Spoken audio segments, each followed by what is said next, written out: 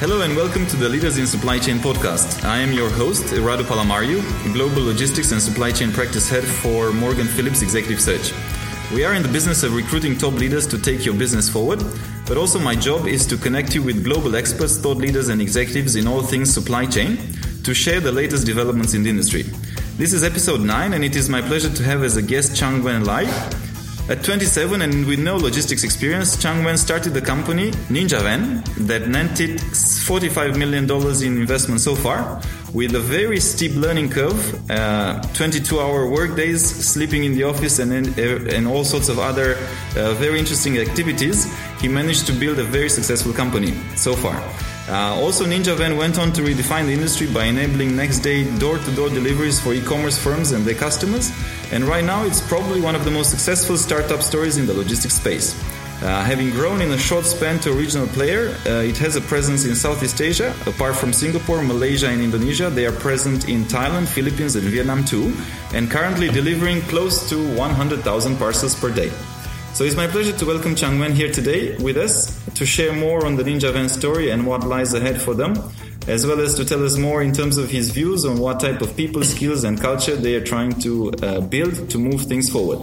Chang Wen, welcome, and it's a pleasure to have you with us today. My honor here to be here, Radu. Happy to help and share whatever I can.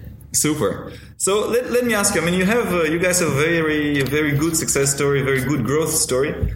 Tell us a little bit about the journey so far, but also what is next for NinjaVan. Well, the journey so far, when we first started, we knew close to nothing at all. I think we kept a very open mind, learn it all kind of mindset. So it wasn't about thinking that we could change everything, but learning what the current players are doing and trying to innovate if it makes sense. And many times we realize that it doesn't make sense to innovate because they're doing things the right way. Yeah. And I think that takes a lot of... You cannot have too much pride when you do this and think that you do everything better. I think sometimes, over the last 100 years, people have perfected certain things and some things are just not meant to be changed. But understanding what has really changed is technology. And technology has definitely changed a few things. And the way I look at it is technology is a very good transaction cost leveler. It makes certain things a lot easier, more intelligent. And I think when we take that mindset and we look at how technology isn't just a cost optimizer in this business, but technology is an enabler for services to allow businesses which have evolved in the light of technology for us to serve them better. And that it really is kind of the base in which we kind of believe we can make and effect change in this industry. Yeah, absolutely. No, it makes a lot of sense. And also, if it's not broken, they'll try to fix it, right? Exactly. It's a commonality. And there was actually a question from Alberto from our audience, and we talked about technology, and probably one of the most hyped to a certain extent, but also a buzzword that you hear everybody talking, or a lot of people talking, is AI, right? Artificial intelligence. So I wanted to ask you also, as a technology side, artificial intelligence, how do you see that and its implication in last mile distributions? Do you think there's ways in which it has the potential to disrupt the industry, to help the industry? Well, I definitely think so, but perhaps not in the way most people think it will be. I think if you think about AI, you think of autonomous bots, autonomous drones, autonomous vehicles moving. I actually don't think that that's too close. I think it's still quite far across the horizon. I don't expect to see a robot delivering my parcel in my apartment building anytime in the next few years. But I think what AI has great strides, and you look at Siri, look at Cortana and all these, I think AI has the ability to improve the customer experience, not to lower cost. So again, back to technology as more of an enabler for services rather than cost optimizer. People think that AI will allow us to replace human labor in delivering parcels and hence lowering the cost. I would actually beg to differ. I think the first usage of AI in this business at least is how we use AI to provide a fantastic customer service. Instead of calling the call center and waiting, AI takes over, replies you on chatbots very fast, answers all your questions. And of course, all this is on the basis that the information is there to be found. If the entire business doesn't run on technology, if you have no idea where your parcel is, it's a lot harder for you to answer these questions. But with AI, I think you can answer, where's my parcel? Can I change the delivery timing? And then this gets effected and pushed into our logistics systems, which then changes the time windows, for example.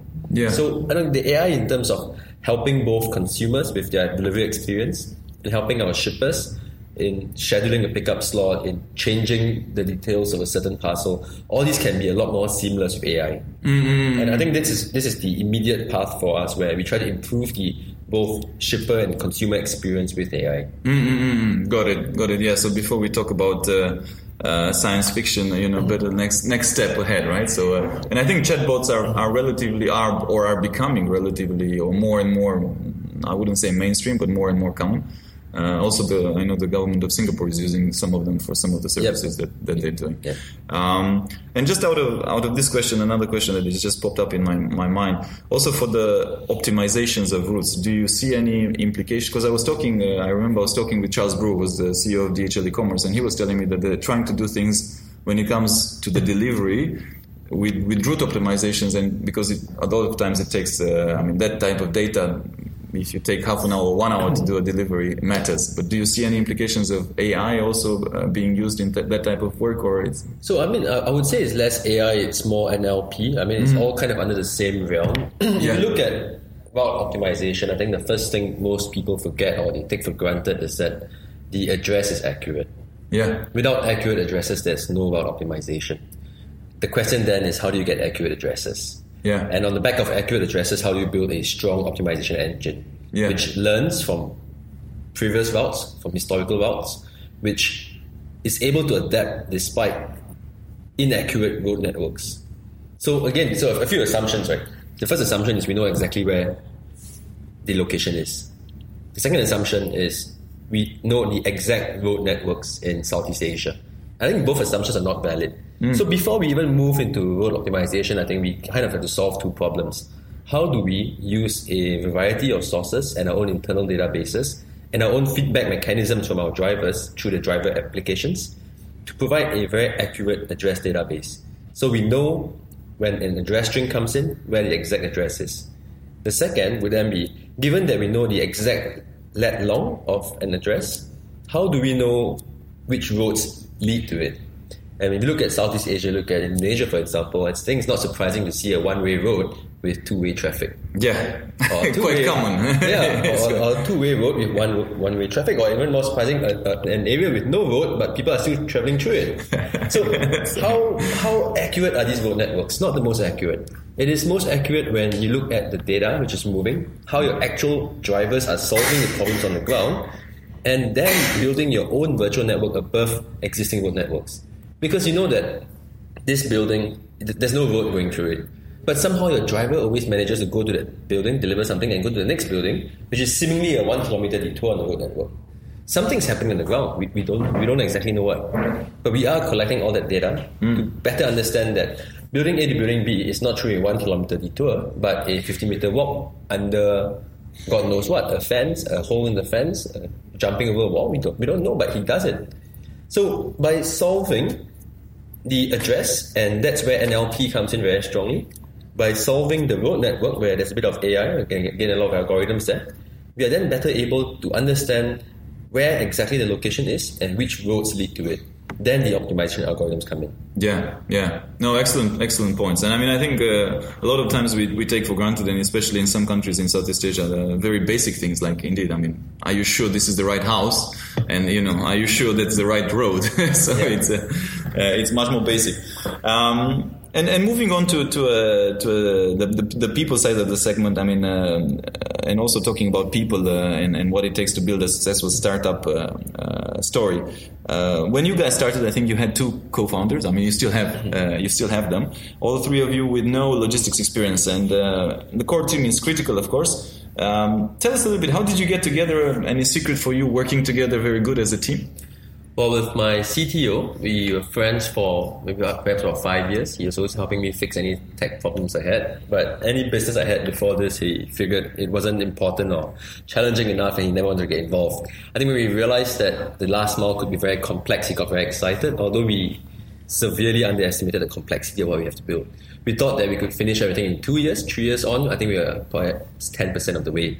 Yeah. My COO, Bo Xian, he was my badminton doubles partner when I was 10 years old, and we've been in the same school ever since. So I think we have a very strong friendship amongst all 3 of us.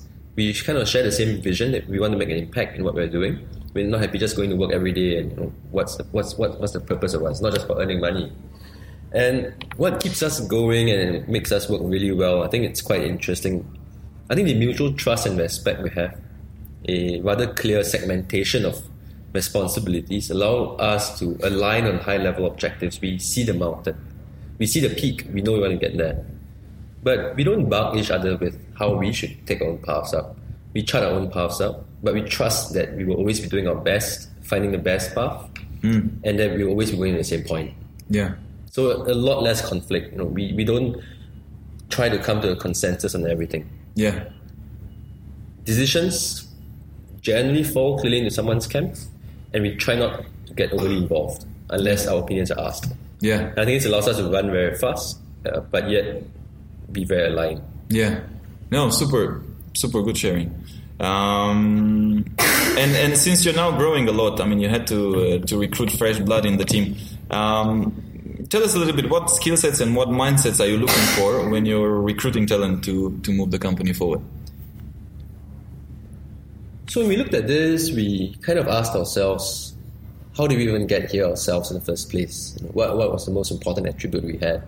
And I think it's quite similar to what I said before. It's a lot of it is self-awareness, which means I'm going to learn it all. I'm going to learn.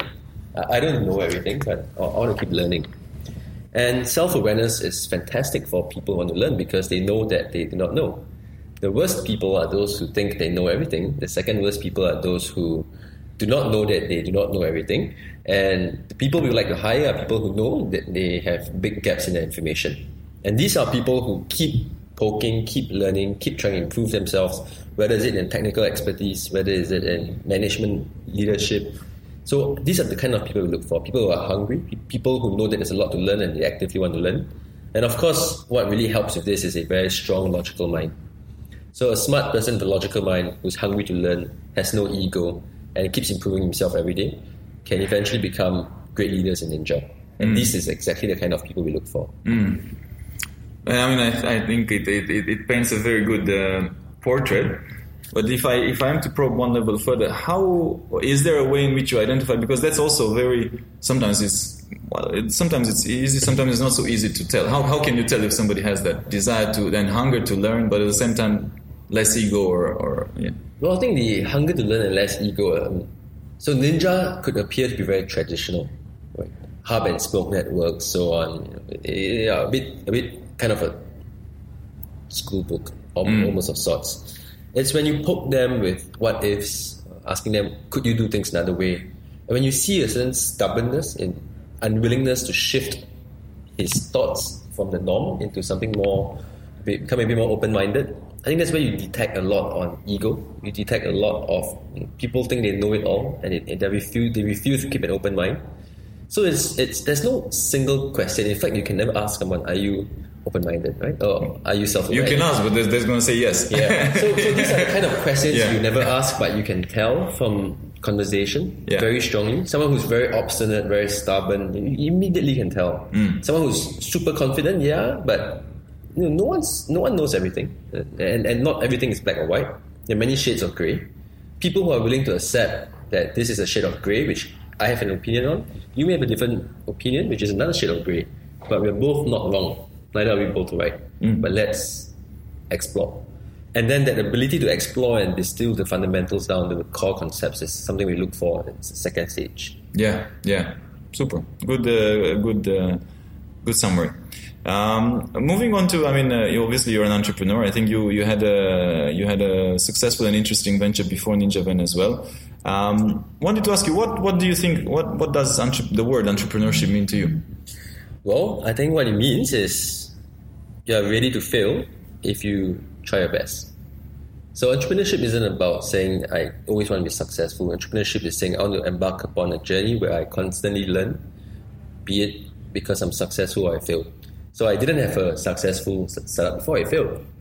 But I'm still an entrepreneur because I learned. And it's always what's next and remembering what's behind, which makes one an entrepreneur.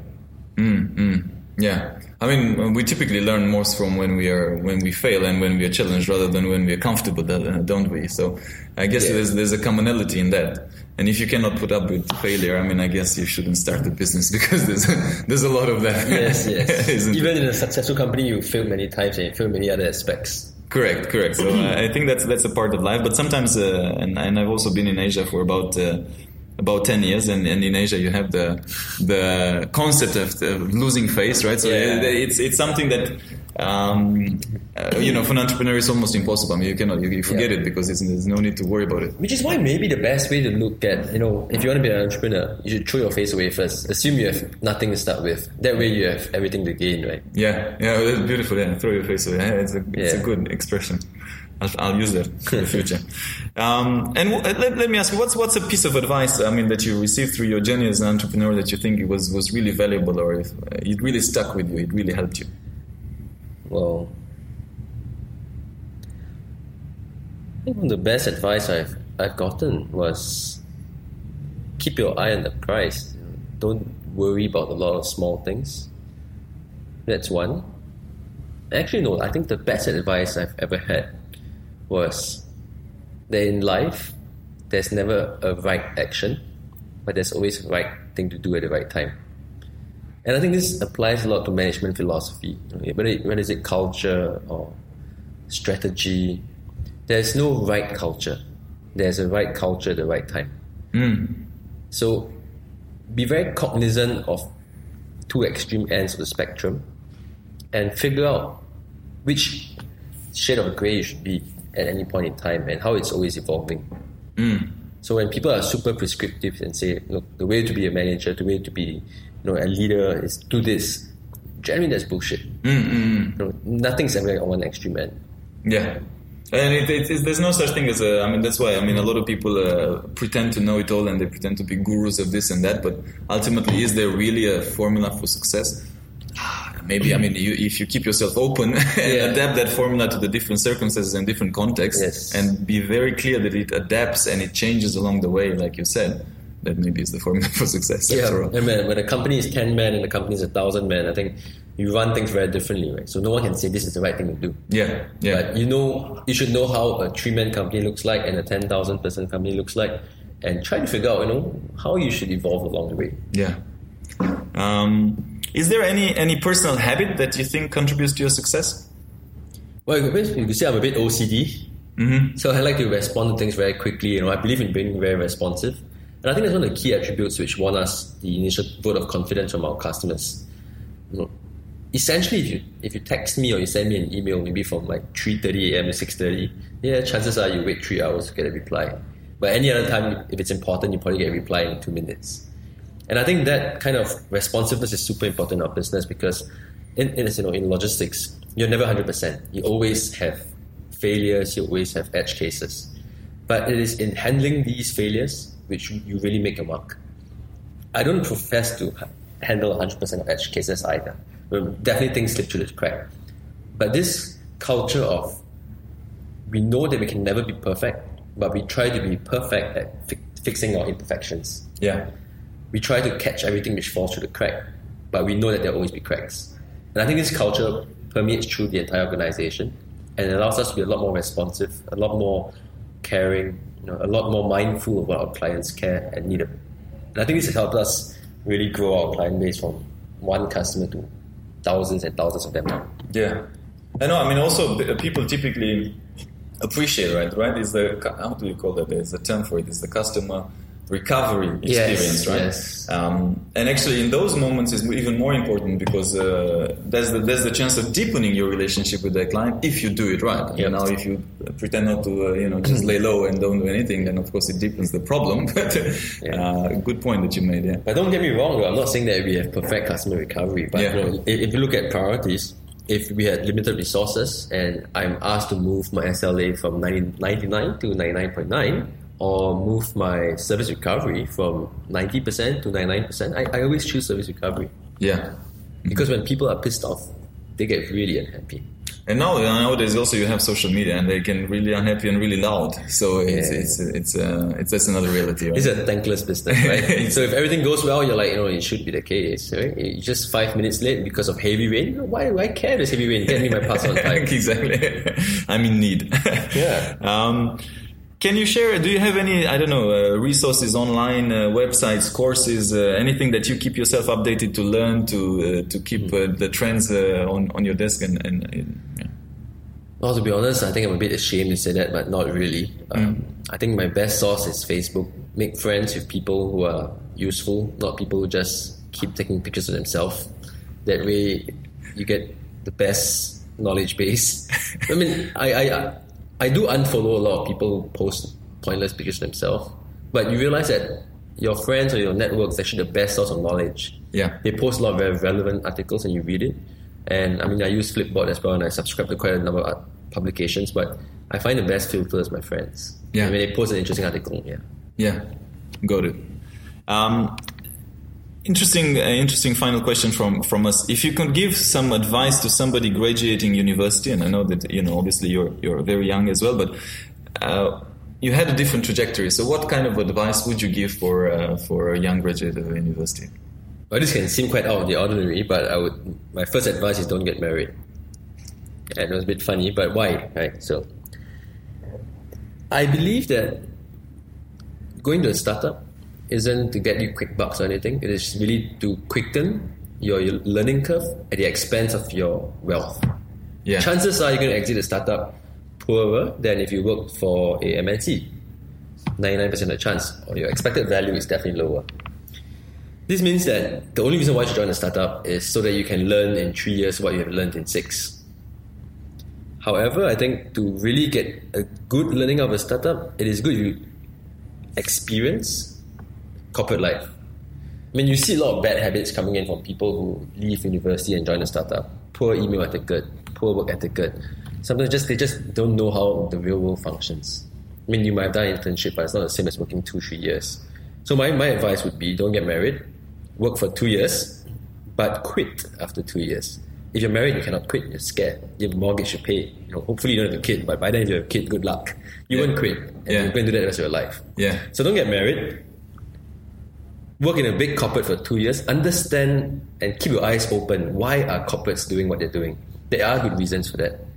Then leave, join a startup, experience how it is to work in a 3-man group, but always remember how it was to work in a 30,000-man group. And along the way, adapt. Yeah. I think this gives you, you get both extremes and you learn along the way. Yeah. Got it. No, good points. And maybe the point is not to get married, but don't buy a house. Get married, but don't buy a house. Don't get extra headaches. In Southeast Asia, it's going to be really hard to get married and not buy a house. That's another reality. Parents-in-law are never going to allow it too long. Yeah, they're never going to They're never going to walk their daughter down the aisle. Yeah. Try to find. So I'm assuming you're not married. I'm not. No, but good point. So, Chanman, thanks a lot for your time. Thanks for the sharing. Really good insights today, and it was a pleasure to have you with us. More than welcome, Radu. Thanks. Thank you for listening to our podcast. If you liked what you heard, be sure to follow us on radupalamario.com/podcast for all the show notes, links, and extra tips covered in the interview. Make sure also to subscribe to our emailing list to get the news in the nick of time. If you're listening through a streaming platform like iTunes or Stitcher and you like what we do, please kindly review and give us 5 stars so we can keep the energy flowing and get more people to find out about our podcast. I'm most active on LinkedIn, so do feel free to follow me to stay tuned for our latest articles as well as future guests for the podcast. And if you have any suggestions or any other idea, please feel free to write to me. I respond to all. And also, please make sure not to miss our next episode, where we will be having a few other C-level and top leaders in supply chain joining us. Stay tuned.